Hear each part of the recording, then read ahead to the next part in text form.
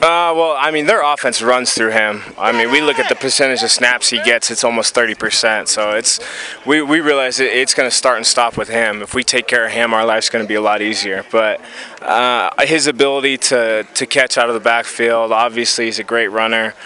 We just got to play him as a team, and we got to hit him as a team. How much of a responsibility do you and I guess Dion or whoever you're playing with when him coming out of the backfield? I guess that's one thing you always got to keep your eye on, right, for when he releases to get after him. Absolutely. I mean, that's just, when our DBs are in coverage, that falls on us as our responsibility. So it's something we're very aware of, and we got to be great or he's going to make us pay.